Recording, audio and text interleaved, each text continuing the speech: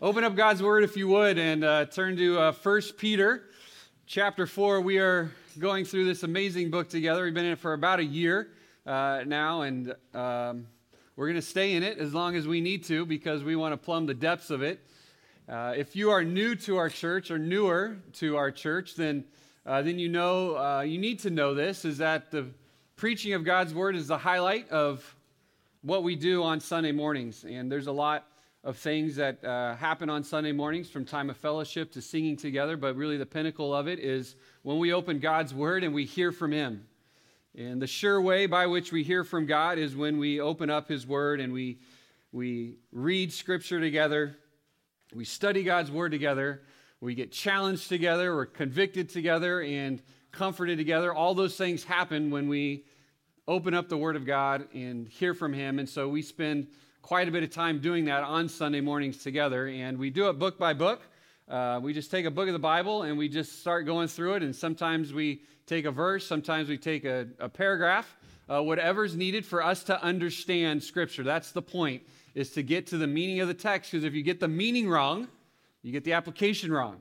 And so we spend time making sure we get the meaning right so that you can apply it in the right way. And so here we are in 1 Peter together. We took a couple weeks break.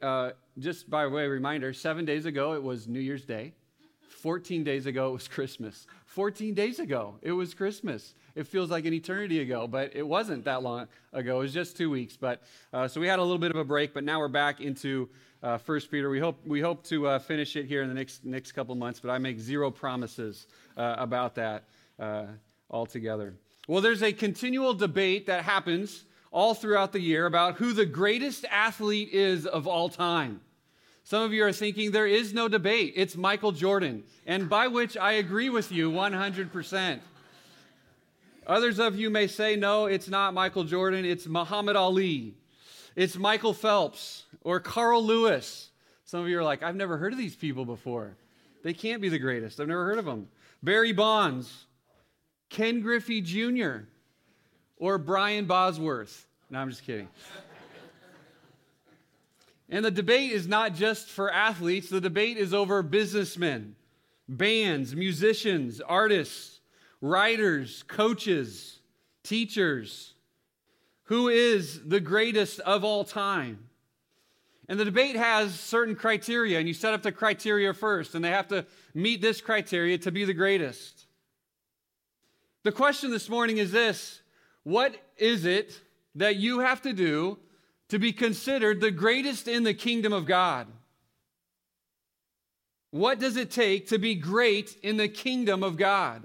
What is the criteria? Well, Jesus has set the criteria for us by which we can be great in the kingdom of God. I told you to go to 1 Peter, but I need you to go to the Gospel of Mark here, in Mark chapter 10, because I want to show you this as we understand what Peter has for us in 1 Peter 4. Turn to Mark chapter 10.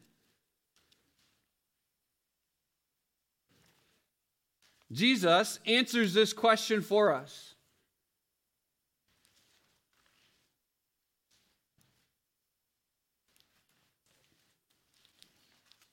In verse 45, he tells us exactly what it means to be great in the kingdom of God. But I want to back up a little bit to verse 35 in Mark 10:35 for us to fully understand the context. It says this: and James and John, the sons of Zebedee, came up to him and said, "Teacher, we want you to do for us whatever we ask for you." What an audacious question that is.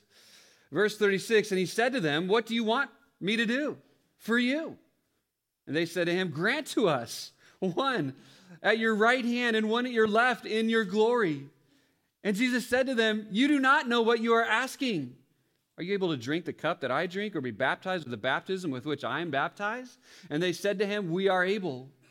And Jesus said to them, "The cup that I drink you will not drink, and with the baptism with which I am baptized you will be baptized. But to sit at my right or my left is not mine to grant, but is for those for whom it has been prepared."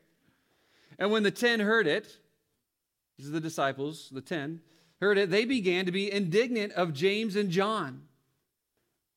And Jesus called them to him and said to them, "You know that those who are considered rulers of the Gentiles lord it over them, and their great ones exercise authority over them, but it shall not be so among you. But whoever would be great among you must be your servant. And whoever would be first among you must be slave of all. For even the Son of Man came not to be served, but to serve, and to give his life a ransom for many. What does Jesus say is the criteria for being great in the kingdom of God? He sums it up in one word: servant. If you want to be considered great in the kingdom of God, you must be a servant. James and John had it all wrong.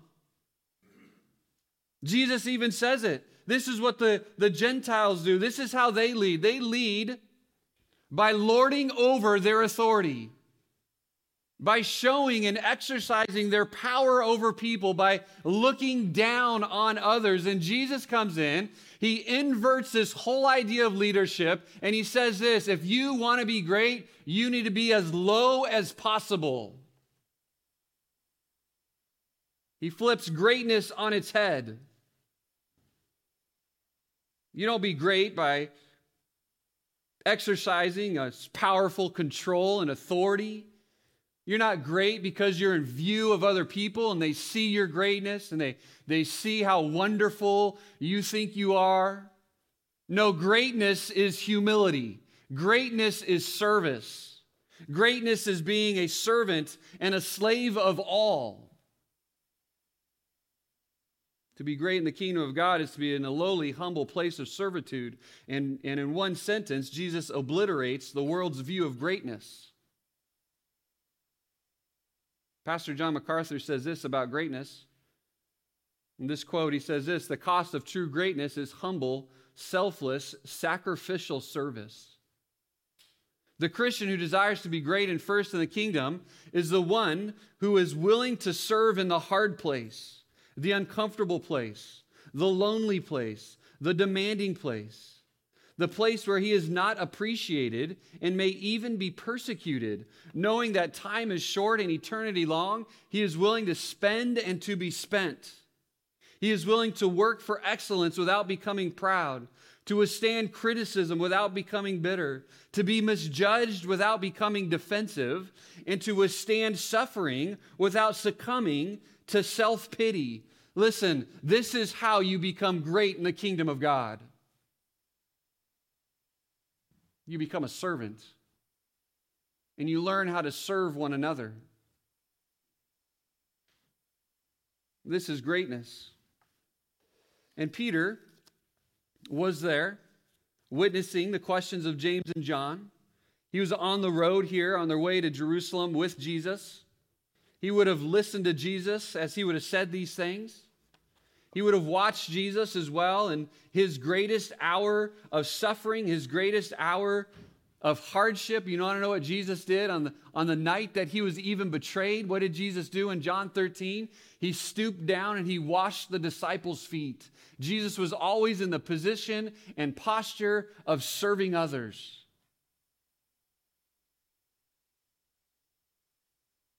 And no amount of persecution, no amount of hardship, no amount of emotional pain would have kept Jesus from serving others. This is greatness. This is what it takes. And Peter would have this in the back of his mind as he was writing now to these persecuted Christians who are suffering each and every day because they believe that Jesus was the Messiah. They believe that Jesus rose from the grave. He would have in mind what it means to be great in the kingdom of God, and he would now turn and encourage the readers of this letter of how to be great.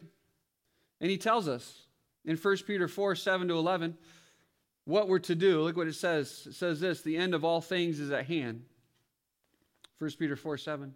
Therefore, be self-controlled, be sober-minded for the sake of your prayers.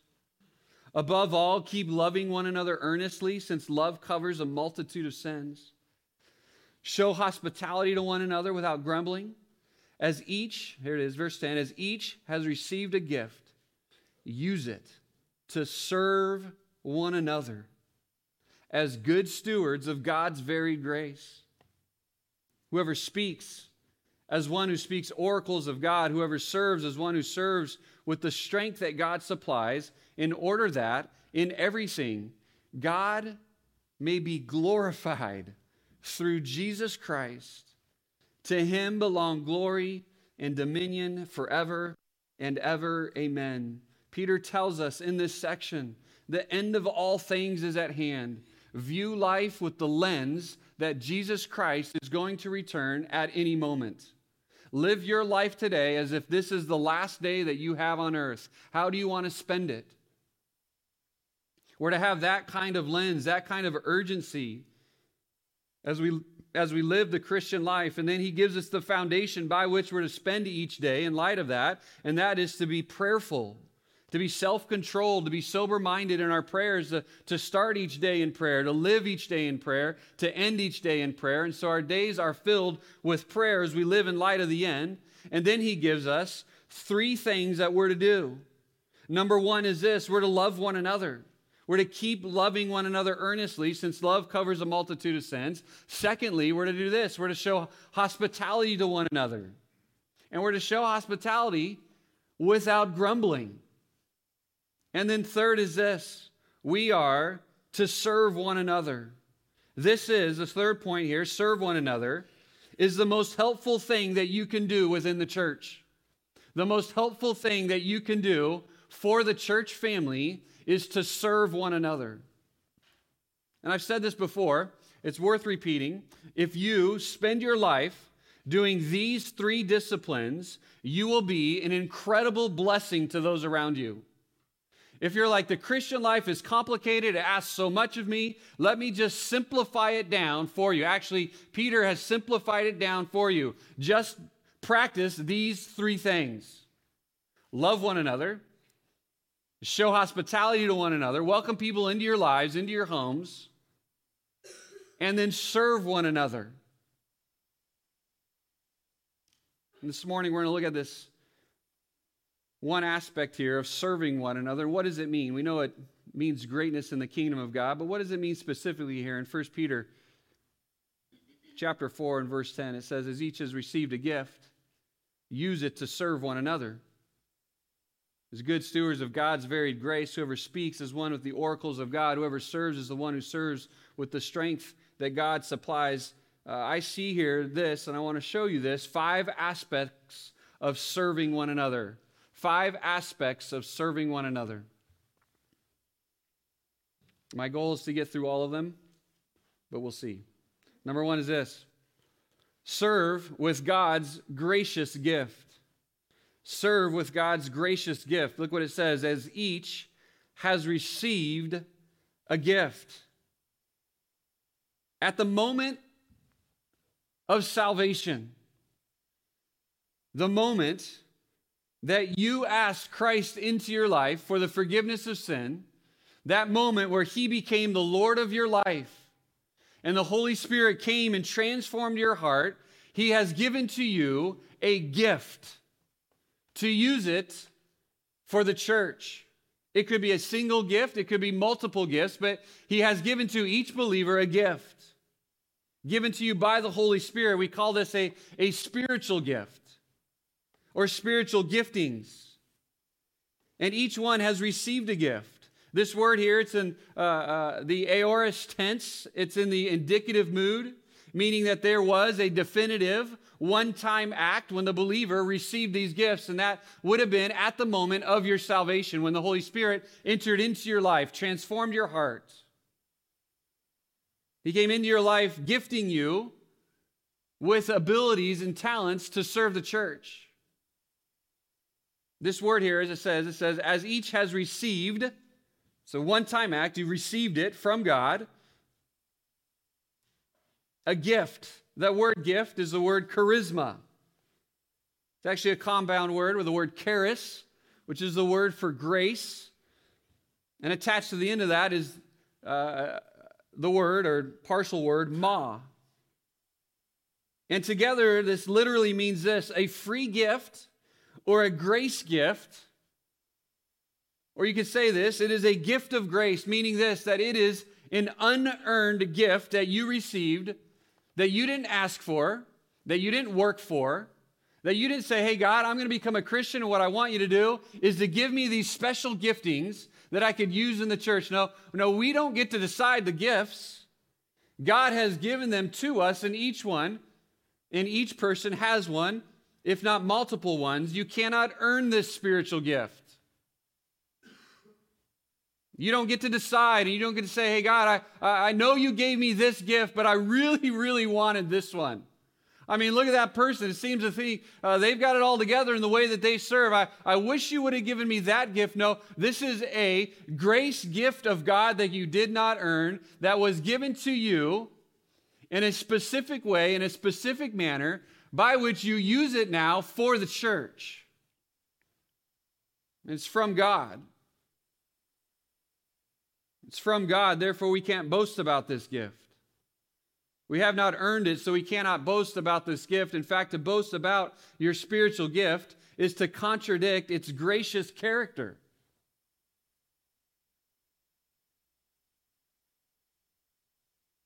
Each one has received this gift. It's from God, given to God as He wishes, as He pleases. There's times, and I'm sure maybe you've thought this way, there's times where you wish you had a different one. There's times where I wish I had the gift of administration. I don't have that gift. I've really, really tried. It's just not in the bag. It's just not there. I can try until I'm blue in the face to try to administrate something, but I just can't. And it's very, very tasking. But there's some of you out there who are like, yeah, what is it? Yeah, I could do that in 5 minutes. I'm good at that. That's how the Lord's gifted me. And that's how we need to see it. We need to figure out what it is and how it is that God has gifted us. Not complain about those gifts, not wish we had a different gift, but instead use that gift to the glory of God. And thankfully, we're not all gifted the same way. Thankfully, we all don't have the same gifts. We wouldn't be able to function as the body of Christ if we all had the same gift. One of my favorite hobbies to do, I don't have very many, but I try to keep it to this one, which is to play golf. It doesn't happen all the time, but I have 13 clubs in my bag. 13 clubs, yes, I do know that. I count them, make sure they're all there before I go play. And it would be foolish of me to pull out my putter on the first tee box and try to use that club on the first tee box. That would make no sense at all. It wouldn't make any sense at all for me to stand on the green when I need to putt to grab my driver and to use my driver on the putting green. Some of you are looking at me like, what in the world are you talking about? What is a green? What is a putter? There's certain clubs for certain parts of the golf course that you use them on, and rarely, if ever, would you ever want to mix them up. And the same is true in the body of Christ. Each person is given a gift. We don't want to mix those up, and we certainly don't want to use them in the wrong spot. If everybody uses their gift in the right place at the right time, it is a beautiful picture of Jesus Christ and the body of Christ here on earth, by which we get to influence the culture and world around us. But if we decide, hey, I'm going to try and use a different gift, I'm going to try to become that person and use that gifting, it doesn't work. In fact, it would be a disaster. It would be a stain on the glory of God if we tried to go after gifts that God hasn't given to us. And so this gift is given to us in a unique way and in a special way. Some gifts are multifaceted. Some people are given more gifts than others, and that should be okay with us. That should be okay with us. God can dish out gifts however He wants and however He wills. And at the end of the day, every gift is important. Every person is important. Every gift is used to edify the body of Christ. Every gift is used to the building up of the body of Christ. I want to show you this. Turn with me to Ephesians chapter 4. Ephesians chapter 4.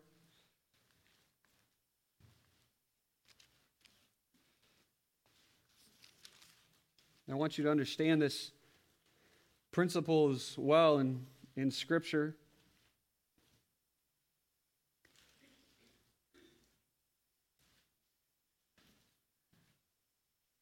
Verse 11.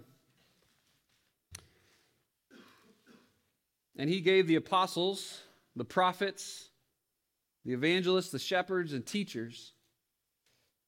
Verse 12. To equip the saints for the work of the ministry, for the building up of the body of Christ, until we all attain the unity of the faith and the knowledge of the Son of God, to mature manhood, to the measure of the stature of the fullness of Christ, so that we may no longer be children tossed to and fro by the waves and carried about by every wind of doctrine, by human cunning, by craftiness and deceitful schemes. Rather, speaking the truth in love, we are to grow up in every way into Him who is the head, into Christ, from whom the whole body, joined together and held together by every joint with which it is equipped, when each part is working properly, very important, when each part is working properly, it makes the body grow so that it builds itself up in love. So who builds up the body of Christ? Well, each of us do. We each have a role in building up the body of Christ. I think sometimes we can walk into churches where we have in our mind that only the pastors and the elders and the staff are those who get to build up the body of Christ. And we just go pay the professionals to go and do it. When this tells us exactly what the paid staff or the elders, even the lay elders are supposed to do. They are to what? Verse 12, equip the saints for the work of the ministry. Our job is to equip you to know how to serve one another. Our job is to show you in Scripture the way by which God has uniquely formed you, the way God has uniquely given you talents and abilities, the way God has shown you and put you through life experience so that you can come to the table and say, hey, I have a gift, I have experience, I have talents, and I want to use it for the glory of God. Or I have no idea what my gift is. Will you show me? Because I want to build up the body of Christ. I'm tired of having my uniform in the locker. I want to put it on. I want to play. Put me in the game. It's not just the role of pastors.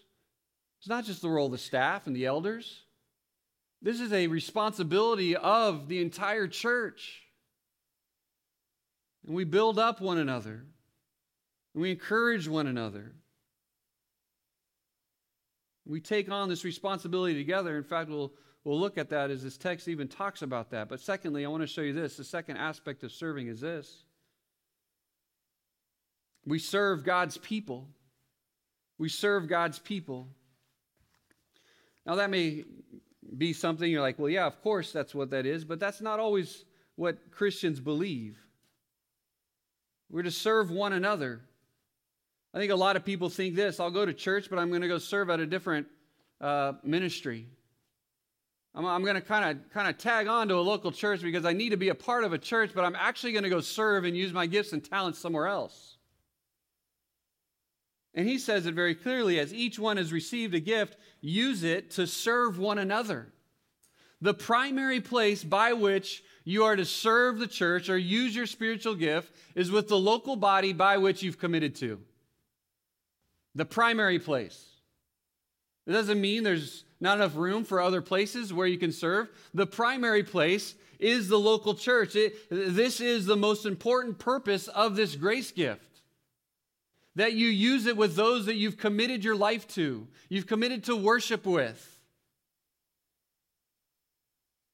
This is what being part of the local church family is, part of the church body is. You make a unique contribution to the local church body with your gifting, and there's an expectation that you're going to do so. We're all expecting each other to pitch in here.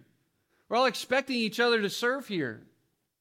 This is what the family of Christ does together. This is how it works properly and effectively, is when everybody does their part.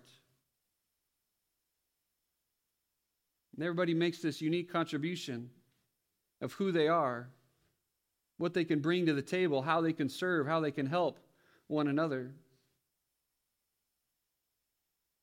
I use the illustration of golf clubs, which falls way short of what the Bible uses by way of illustration. It uses the body. The illustration of the body, we're all parts of the body. of Christ. In fact, I want to show you it. Turn over with me to 1 Corinthians chapter 12. 1 Corinthians chapter 12. There's a reason why the church is called the body. In fact, there's multiple reasons here. You probably picked them out for yourself. In 1 Corinthians chapter 12.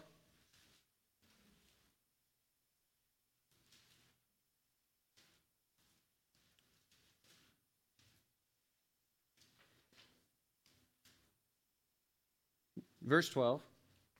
Actually, you could look back even in verse 4, even to help us with the context there. In 12:4, it says, there are a variety of gifts, the same Spirit. There's a variety of service, but the same Lord. And there are a variety of activities, but the same God, who empowers them all and everyone. To each is given the manifestation of the Spirit in the common good. For to one is given through the Spirit the utterance of wisdom and the utterance of knowledge according to the same Spirit, to another faith of the same Spirit, to another gifts of healing of the Spirit, working of miracles, prophecy, to the ability to distinguish between spirits, to another various kinds of tongues, to another the interpretation of tongues. All these are empowered by one and the same Spirit, who apportions to each one individually as he wills. Verse 12. For just as the body is one and has many members, and all the members of the body, though many, are one body, so it is with Christ. For in one Spirit we are all baptized into one body, Jews, Greeks, slaves, or free, and all were made to drink of one Spirit. For the body does not consist of one member, but many. If the foot should say, because I am not a hand, I do not belong to the body, that would not make it any less a part of the body. And if the ear should say, because I am not an eye, I do not belong to the body, that would make it any less a part of the body. If the whole body were an eye, where would be the sense of hearing? If the whole body were an ear, where would be the sense of smell? But as it is, God arranged the members in the body, each one of them, what does it say? As he chose. There's a submission element here, isn't there? As God has gifted you, you use what the gift is that he's given to you. Verse 19, if all were a single member, where would the body be? As it is, there are many parts, yet one body. The eye cannot say to the hand, I have no need of you. Nor again the head to the feet, I have no need of you. On the contrary, the parts of the body that seem to be weaker are indispensable. And on those parts of the body that we would think less honorable, we bestow the greatest honor, and our unpresentable parts are treated and of greatest modesty, which are more presentable parts do not require. But God so encompassed the body, giving greater honor to the part that lacked it. And there are many, that there may be no division in the body, but that the members may have the same care for one another. That the members may have the same care for one another. If one member suffers, all suffer together. If one member is honored, all rejoice together. Verse 27, now you are the body of Christ and individually members of it. You're part of the body of Christ. Christ is the head of the church, and we all have a part to play. And you know what happens when the leg decides not to work, the other one's got to work twice as hard. When one arm decides not to work, if half the body isn't working, the other half has to work twice as hard just to keep up. And it's not healthy. It's not functional. Every gift is critical within the body of Christ. Every member is critical within the body of Christ.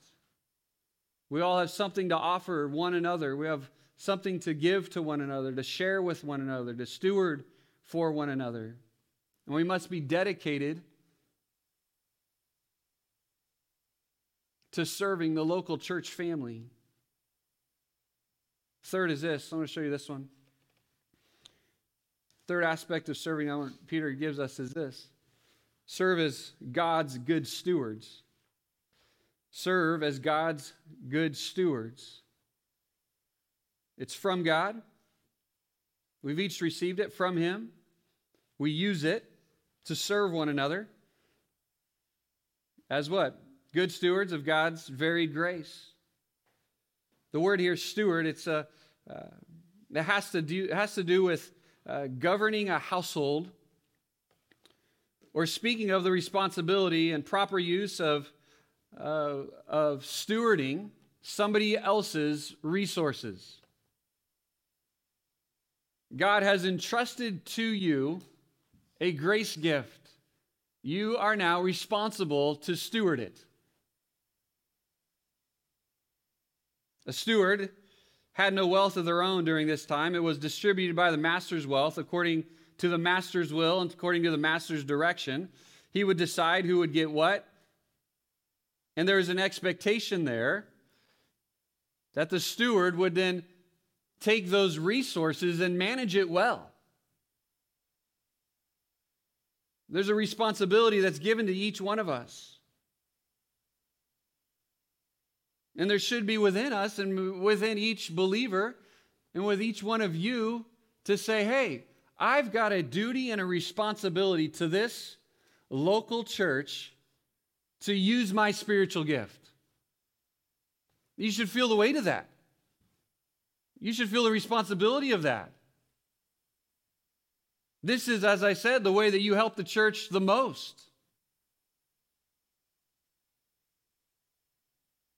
It says there this too. It says, not only are you, is it a gift, it says, whoever, verse 10, a gift to serve one another. It also says this, as what? As good stewards. Good there meaning beautiful or honorable. Your stewardship of that gift is to be beautiful. It's to be done then without complaining. It's to be done then in a way where people look at it and go, wow, look at the joy that person finds in serving one another. Every time I go to church, I see that same person serving again, and they're so excited. How do I get in the game? How do I serve in this way? Because they feel the responsibility of that, and they're seeing it as good stewards of God's varied grace. And that word there for varied, it has to do with multicolored. It has to do with a color palette of millions and millions of different colors. And this is what he's saying. He's saying each gift that you have is multicolored. Everybody has a little bit different and a little bit different look to what their gifts are. They're varied graces, varied gifts. Many-colored or multicolored. And again, we're to be good stewards of that. We're to let the world know that we appreciate the gift that God has given to us. Just a couple of weeks ago, we had Christmas. And of course, at Christmas, everybody's given a gift for the most part. Somebody has entrusted them a gift and said, here, I want to give this to you. And if not one, maybe multiple gifts. What if you took that gift from somebody that loves you so much, you take that gift, you open it up, and you look at it, and you go, oh, yeah, this is great. I love this. This is wonderful. Thank you for this gift. And then you take that gift, you walk up the stairs as high as you can get all the way into your attic, and you stuff it in the attic. And you walk back down. You give that person a hug and say, hey, thanks for the gift. I've decided just to stash it in the attic because I just appreciate it so much. I want to be a good steward of it. What would that communicate? They communicate this. You don't care a lick about that gift. You can care less about it. You take that gift that's given to you, and let's say it's a shirt, you put the shirt on, and you wear it, and you show people, hey, this gift was given to me, and I appreciate it, I love it. In the same way, in the same manner, God has gifted you by His grace. You don't deserve the gift. He's given it to you. You have a responsibility and a duty to take that gift and to show it to the world. And the way you show it to the world is through the local church as you serve one another. You become a good steward of God's varied gifts that He has given to you and entrusted to you. And in that way, we become like Christ. We show Christ, we show the world who Christ is through the gifting that He's given to us. Some of you say this, well, one, I understand, Pastor, that there's giftings, and I understand that there's a responsibility. I even understand that I'm going to have to stand before the Lord and be held accountable to this, what is our response going to be to the Lord? He said, hey, remember I gave you that gift? What did you do with it? You gave me that gift, but you also gave me this job that requires a lot of hours. I know you gave me that gift, but you also gave me a really, really busy schedule. So really, what was I supposed to do? I mean, you gave me the gift, but I really wasn't quite sure. So I just decided to just not do anything at all with it.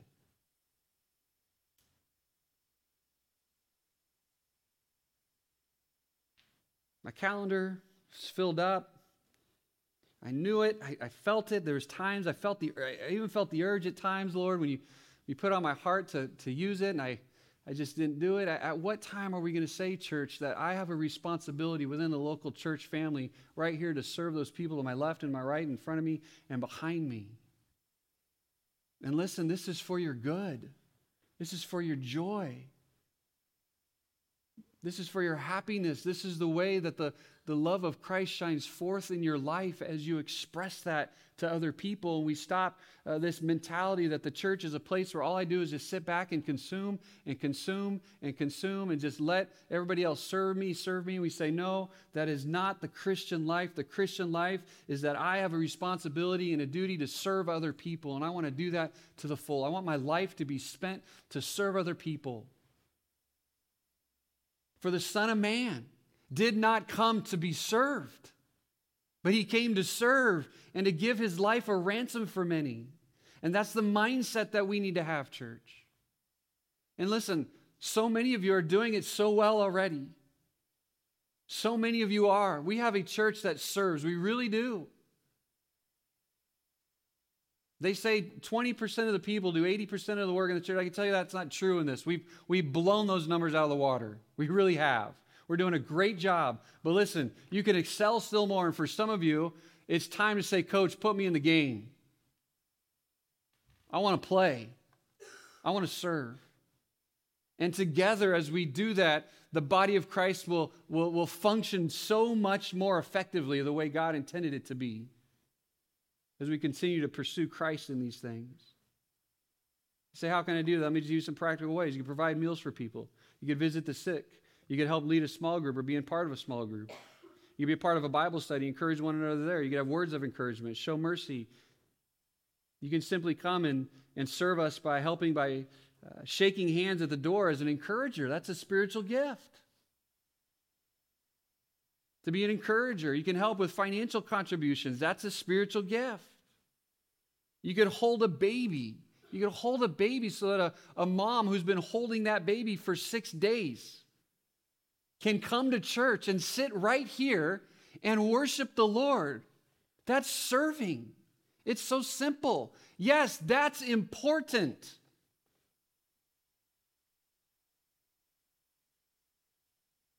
We can encourage one another by simply thanking our shepherds, our leaders. We can come up to the pastors and the elders and leaders and we say, hey, are there any needs in the church? I want to help somebody. Please, let me help somebody. Just point me to someone. We'll point you to somebody. We want you desperately to serve. And we'll do whatever we can to get you there and to point you there. Because it's for your own spiritual good. It's for the good of the church. I've got 2 more points, and we're going to save them for next week. Because I've got so much more to say, and I've got no time. And we're going to take communion here in a little bit. Jonah, why don't you come up? Let's prepare our hearts for the communion table. Let me just pray for us and commit these things to the Lord. Heavenly Father, we just want to serve. We just want to be what you are, the greatest in the kingdom of God, and we want to be like you, and you set the tone. You came to serve. You walked into a room, you saw a need. You grabbed a bowl, you grabbed a towel, and you started washing feet. You even washed the feet of your betrayer as you looked him in the eye.